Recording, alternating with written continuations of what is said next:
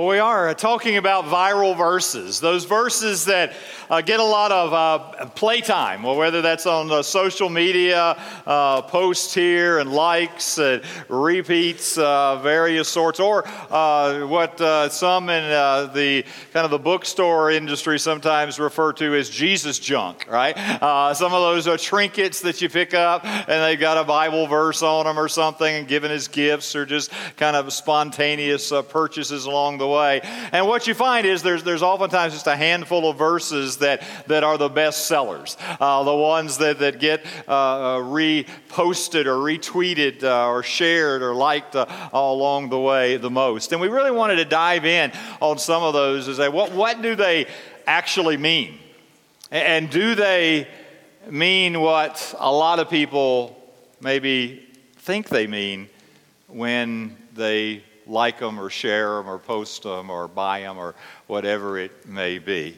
And as we started this series a couple of weeks ago, we said there were kind of two convictions that are behind this series. The first is we have no right to hold God responsible for a promise we have misunderstood. No matter how sincere we are, no matter how passionate we are about it, no matter how much even sense it makes to us, we have no right to hold God responsible for a promise we have misunderstood. That's the negative. But let me give you the positive side of that truth, and it's this. In Christ Jesus, you and I can rely on all the promises of God when they're properly understood and applied. And we looked a couple weeks ago at that Corinthian passage that talks about all the promises of God find their yes in Christ Jesus. And when we properly understand it, properly apply it as a child of God in Christ Jesus, we can rely, we can stand on all the promises of God's Word. So let's make sure we're understanding them and applying them properly. And we think about the promises of God, perhaps there is none more precious to many folks than one tucked away in the 8th chapter of Paul's letter to the Romans, verse 28. My guess is many of you in the room know it, maybe could quote it from heart. Maybe for some it's brand new. Let me just read those words again. Verse 28. And we know that for those who love God, all things work together for good. For those who are called according to His purpose. And upon reading that, maybe you're already like, yes, I like that. Let's hold on to that one. Let's keep that one, right? But does this really mean what everybody thinks it means? I mean, does it mean that whatever happens in life, everything's going to be fine? When the doctor calls and says the cancer is returned, is it true that all things work together for good? When a police officer shows up at your home on your child's prom night and has some difficult news to share, is it true that all things work together for the good? When you lose your job and the prospects for getting another one, certainly one that is anywhere close at pay and benefits, seems to be slim. When you have a marriage that you thought was going to last forever, and suddenly it's falling apart. When your stock portfolio takes a dive just a couple of months before you're ready to retire. Is it really true that all things work together for good? When the doctor looks you in the eye and says there's nothing else we can do except keep them comfortable. Is it true that all things work together for the good? And my answer would be, it may depend on what you understand that promise to say. See, what I have experienced is that some people have an expectation of what that good looks like. And when life doesn't work that way, they wonder about the goodness of God. They certainly wonder about the veracity of this promise. And so let's take some time this morning and kind of unpack this promise a little bit. I want us to go a little deeper on this. And then I want to just suggest to you what it might look like for you and I to live in light of this promise. So the deeper dive begins, so we're going to just think about four thoughts around this deeper dive. The first is the certainty of the promise. The certainty of the promise. Paul said, we know. We know. He said, this is not something we hope. This is not something we're guessing at. This is not something we really, really, really wish would come true. They said, we know. We know, and not just an intellectual belief, but he said that it is an experiential belief that he even can bear testimony out of his own life around. We know this is absolutely certain, regardless of the circumstances, regardless of how this particular situation turns out. We can know. We can know this. There is a certainty of this promise, but it's a certainty that has some recipients in mind. There are recipients of this promise. He qualifies it. Here's the target audience, if you will, in verse 28. We know that for those who love God, for those who are called according to His purpose. This isn't a blanket promise for every human being who's ever walked the face of the earth. This is not just anybody, anywhere, anytime. No. He said this is for those who are true followers of Christ only. For those who have responded to the love of God poured out toward us through Jesus Christ, who have responded in a love back to Him. For those who are being shaped and formed for the purposes of God. It is for those people. That's who this promise is for. For those who are true, authentic followers of Jesus Christ. They are the recipients of this promise. This is not just a blanket statement to any person that every cloud has a silver lining, right? No. It is to true followers of Jesus Christ. You can know with certainty if you are a true follower of Jesus Christ.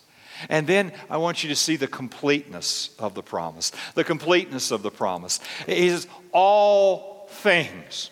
All things, not just some things, but all things, the good things, the bad things, the difficult things, the wonderful things, the things that we're excited about, the things that we would seek to avoid at all possible costs. All those things that come into our life, God can, does, and will use for His purposes. It is the completeness. There is nothing in the scope of our experience that is outside the bounds of this promise. Now, I want you to note a couple implications of the completeness of this promise. And the first implication is when we think about all things is just to recognize all things happen to Christians. All things happen to Christians. Good things, bad things. Easy things, celebratory things, hard things, painful things. All things happen to Christians. A Christian's circumstances are not promised to be better than anyone else's. All right? Now, I know that there are those that teach otherwise. I know that there are those who promise that follow Christ and all these levels of prosperity, material and otherwise, come into your life. But the reality is that a Christian experiences all different parts of life. Fact is, just look in context. Just skip down just a couple of verses there. Verse 35 in this same chapter, he writes, "Who shall separate us from the love of Christ? Shall tribulation or distress or persecution or famine or nakedness or danger or sword? As it is written, for your sake we are being killed all the day long. We are regarded as sheep to be slaughtered. No, in all these things, in all these things, we are more than conquerors through him who loved us. Now, can I suggest the obvious here? If Christians are shielded from all these things, you don't have to write that, right?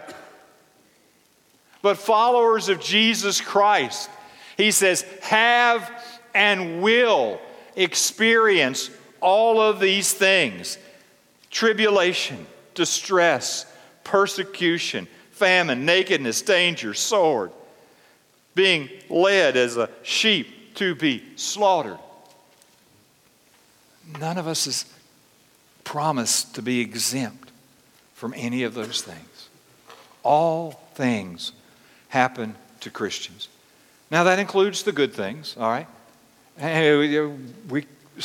We can experience incredible blessings, opportunities, financial, material, physical, relational. I mean, all things covers the gamut. All things happen to Christians. Our circumstances are not promised to be better than anyone else's. A second implication is God. God is the one who causes all things to work together for good. This is not just saying, well, things just have a way of working out. No. That's not what he's saying here. He's saying there is a God who is actively involved. This is not karma. This is not fate. This is not some cosmic, mysterious force kind of balancing out things in the universe. No. It is God who is involved. God who is active in this. And when I think about this at times, it kind of blows my mind away. We just passed, earlier this month, the 50th anniversary of men putting their footprint on the moon. Okay? Now, some of us are old enough to remember that. Okay? I was a wee little guy back then, and my folks let me stay up for that. And I remember watching kind of this footage on the screen. And I had watched one too many sci-fi movies, right? So I was like looking for space monsters. I mean, that's what I was looking for. I was like, something's going to pop our head around that lunar capsule there or something. I was just like kind of convinced of it. I was just looking for like the space monster there, right? There's a moment, right? And since that time, our understanding of the universe has just exploded. I mean, what we thought was huge 50 years ago, we understand now is bigger than we ever imagined. Here's what blows my mind. And it especially hits me when I come to prayer. God is infinite. He is larger than an ever-expanding universe. And yet he's personal. He's personal. The very hairs of your head are numbered. Infinite and personal. The God who is sovereign over the entire universe says, I know exactly what's going on in your life right here, right now. I know your past, I know your present, I know your future. And I am at work personally in all things. In all things. It is all things. It is God who makes it happen. And the third implication of this all things, this completeness, is that although bad things do happen, and they do, God works them for good. That God is at work in the midst of them. John Newton, who we perhaps best know by being the author of the lyrics of Amazing Grace, had this to say: everything is necessary that he, being God, sends. Nothing can be necessary that he withholds.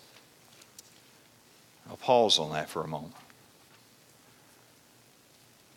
Because sometimes we wish, God, I wish you didn't send that. I wish you didn't allow that. Or, God, my life would be so much better if that hadn't been withheld. But Newton came to the point where he recognized that God, who causes all things to work together for his good, He sends everything that's necessary or allows it. And anything that he withholds cannot be necessary for his good purposes.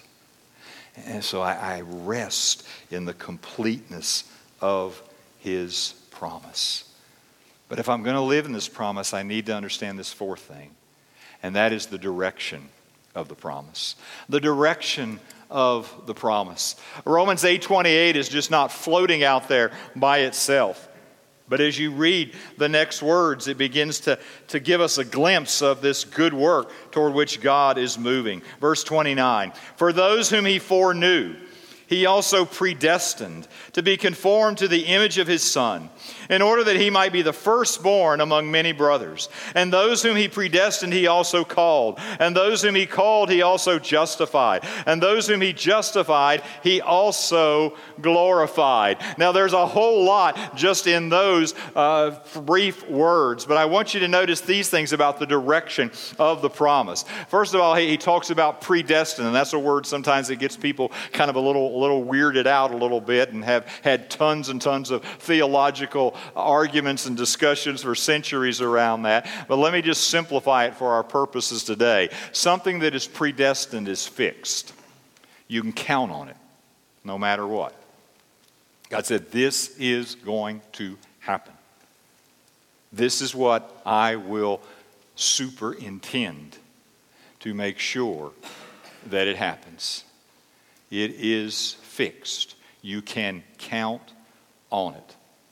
And what is it that we can count on? That God promises to transform our character. To transform our character into the character of Christ. To conform us to the image of Jesus Christ. Tim Keller writes about it this way. Jesus Christ did not suffer so that you would not suffer. He suffered so that when you suffer, and we all do, you'll become like him. The gospel does not promise you better life circumstances. It promises you a better life. Now, can I invite you to sit with that for just a moment? The gospel does not promise you better life circumstances. Somebody on TV or the internet might. But God promises you a better life. A life of meaning. A life of purpose. A life of joy. A life of humility as you recognize your absolute dependence upon him. And at the same time, an incredible life of nobility because of who you can be in Christ Jesus. A life that is not just for a few decades, but a life that is eternal in its dimensions. He doesn't always promise us better circumstances, but he does promise us a better life as he conforms us and transforms us into the image of Jesus Christ. Now, there's a couple of words I want to call attention to here. I think they're worthy of note. And the first one is glorified. Glorified. And you may say, well, we kind of read over. Sometimes these things come in a chain like Paul often likes to write. And you find predestined and called and justified. And those he justified, he also glorified. But what I want you to notice, glorified is in the past tense. And that's not exactly how we would expect it to be. Because we often talk about, well, I'm justified, I have been made right with God, and so that's something in the past, and I'm in the process of being more fully sanctified, becoming like Christ, and I live in that not yet, and so I look forward to being fully glorified so that I am fit even in body for a new heaven and a new earth. And yet Paul here doesn't talk about what is yet to be, not because he says it's already, but he says, listen, I'm speaking of it, I'm using past tense because it's a certainty. It's a certainty. God will not let anything get in the way of its accomplishment. Mark it down. Nothing can derail it. Nothing can blow it up. No unexpected, unplanned for contingency is going to come in and mess it all up. It is certain. it is certain. He is going to bring it to bear. And then the next phrase he talks about in this is that he is at work conforming us to the image of Jesus Christ. And he talks about bringing all those things together in that we might be conformed to the image of his Son in order that he might be the firstborn among many, and he uses the term brothers. And immediately, perhaps more sensitive in our day and age, we would ask, is the use of the term brothers gender insensitive? What's up with that? And I know some of you are looking at me right now. Some of you are praying for me. Tread carefully, grasshopper, right? Right? Tread carefully. I understand. I'm a white male talking about this. I get it. But I tell you who helped me understand this. And that is, I read of a young woman who comes from an entirely different culture than ours.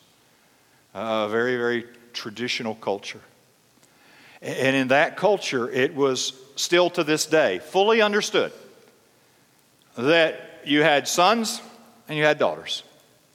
That she was a daughter in a family that also had a son. And it was very, very clear in that culture that the son would have the bulk of the honor. The son was going to have the bulk of the estate, the bulk of the resources, because he was a son. As she came to a knowledge of Jesus Christ, as she opened up her life to the transforming power of the gospel of Jesus Christ, she dove into God's Word, and as she came to this phrase, suddenly she just eyes opened. And she took this as just this revolutionary claim because she understood that Paul was coming from a culture very, very, very much like hers. A culture where there was a radical difference between being a son and being a daughter. And as she read these words, it just blew her away because in this moment, she understood something. She understood that what Paul was doing by using that terminology was making a bold declaration that there are no second-class citizens in God's family. There are not those who have the bulk of the honor and the bulk of the resources, but no. Everyone is a son.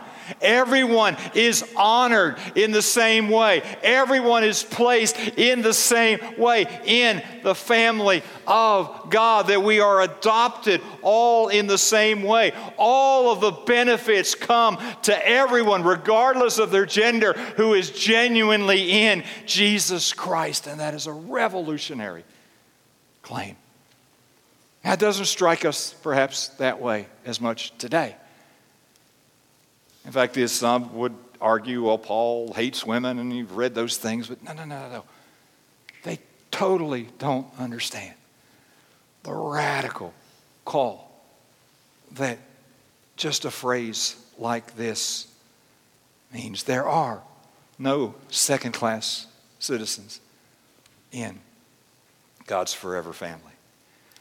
That's the direction of the promise. It's certain to its intended recipients. You can count on it.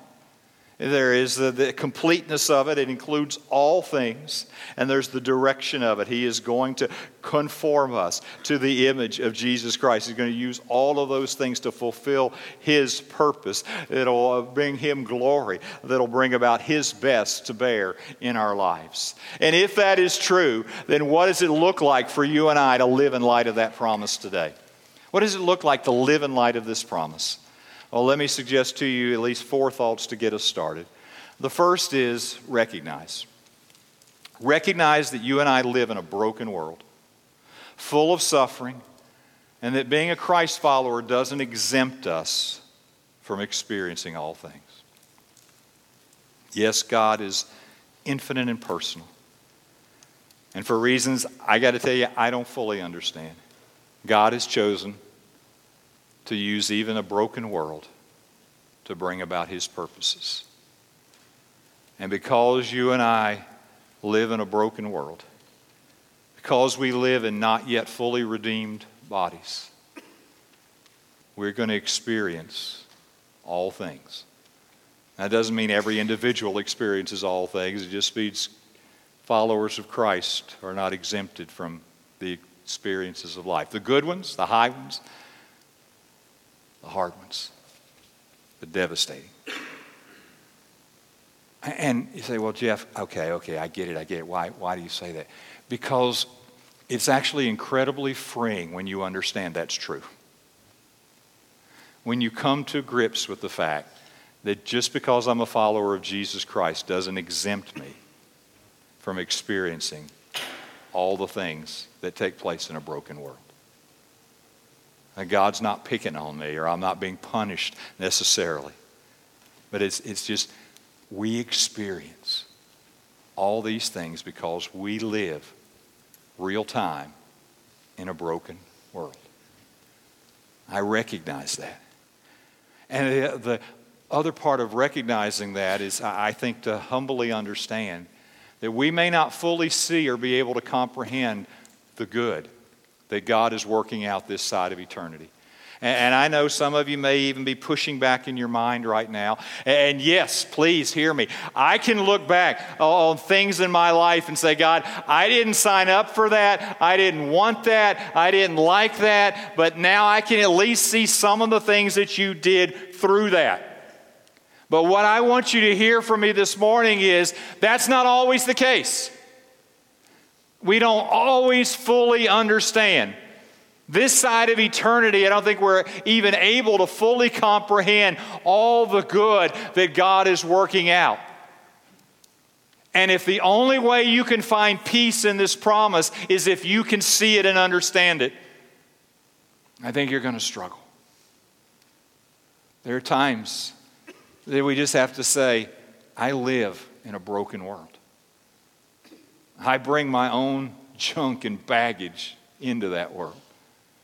And it's not just out there, but it's also in here. But God is at work in the midst of all that.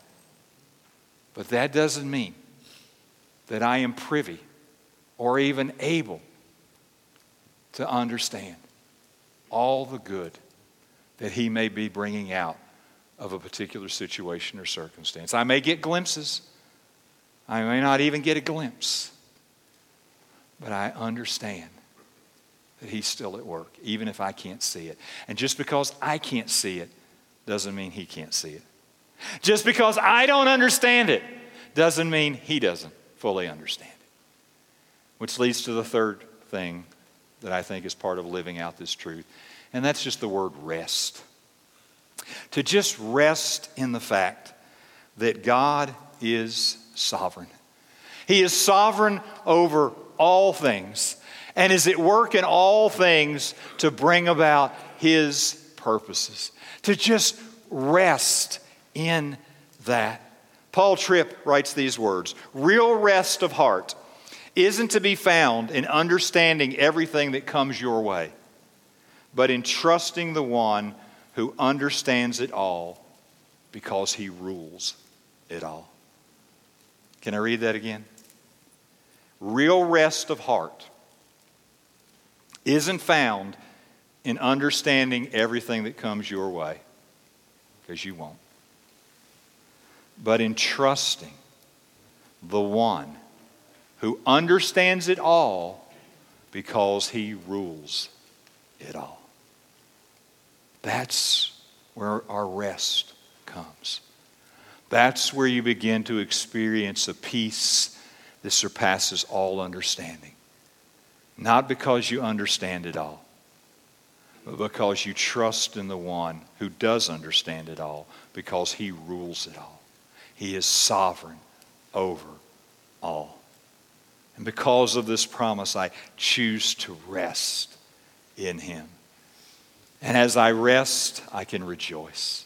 I can rejoice, not primarily in our circumstances, because they may not be very good. They may be very difficult at the moment. But I rest and rejoice in the grace of God through Jesus Christ that has adopted me into his forever family with no second-class citizens.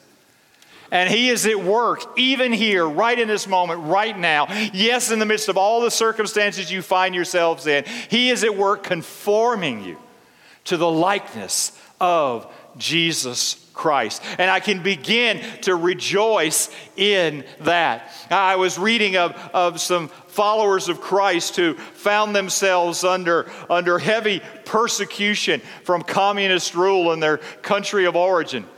And one of them made this statement. He said, the harder they hit us, so we're like a nail, the harder they hit us, the deeper they drive us. The harder they hit us, the deeper they drive us. And I don't know about you, but I would have to say, as I look back on my life, that I have experienced moments like that. Things that didn't want, didn't sign up for, didn't ask for, but God allowed. God sent. And by his grace, those things didn't drive a wedge between us, but he used those things to drive me deeper into him. A deeper love, a deeper trust, a deeper understanding, a deeper appreciation for him. God might be using some circumstances in some of your lives right now, treating you like a nail. And those circumstances are driving you deeper into him. They're conforming you to the image of Jesus Christ. There's a book written a few years ago, A Turtle on a Fence Post. Alan Emery is the author. He tells of accompanying a businessman, Ken Hansen, to visit one of his employees that is in the hospital, had just gone through a major surgery. I mean, it was 8 hours plus of surgery. The recuperation, the recovery was going to be long. It was going to be hard. It was going to be very, very difficult. The employee's name, the patient's name was Alex. And Ken comes in and he says, Alex, you know, I've had a number of serious operations myself, and I know the pain of even trying to talk right now. I think I know at least some of the questions you might be asking. They said, Alex, I want to give you two verses. Two verses that have two attitudes, and you get to choose which one you're going to live in. So Hansen turns to Genesis 42:36, and Romans 8:28. He said, okay, I know what Romans 8:28. What's Genesis 42? Genesis 42 is speaking of Jacob, the patriarch of Israel, with the 12 sons who would give the 12 tribes their names. And it's in this moment of famine in the land. And he believes one of his sons, Joseph's, dead because his brothers had sold him into slavery in Egypt years and years ago. And there was grain in Egypt, and he had sent his sons, except for his youngest son, Benjamin, who he kept because he couldn't bear to lose Benjamin, close to him. And the sons came back, but not all of them came back from Egypt because they had left Simeon in jail. Because the guy who was in charge, the prince that was in charge, accused them of being spies and said, you can prove you're not a spy by bringing your youngest brother back. Of course, we know that was Joseph. And Jacob comes to this point, and they're out of food, and if something isn't done, that they're all going to die. But he doesn't want to release Benjamin, and he's just crying out in his anguish. In verse 36 of Genesis 42, he says, you have bereaved me of my children. Joseph is no more, and Simeon is no more. And now you would take Benjamin. Here's the phrase. All this has come against me. All of this has come against me. Ever had that season of life where it felt like the waves were getting bigger and harder and more frequent? And In some of those moments, you just felt like Jacob. All of these things have come against me. Ken said, you can live there. Or you can operate out of the perspective of Romans 8:28. For we know that we have a God who causes all things to work together for good, to those who love Him and are called according to His purpose. As he prayed and got ready to leave, he looked at his younger employee. He just reminded him we all have a choice. Because we're all going to experience life. All these things. We're not exempt. But you can either allow those things to beat you up, or you can choose to be upbeat. You can choose to live in Genesis 42. All these things have come against me. Or you can choose to live out of the promise of Romans 8:28. And God is causing all things to work together for good, for those who love Him and are called according to His purpose. And which of those you choose to live out of will make all the difference as to how you live your one and only life. Let's go to the Lord together in prayer, please.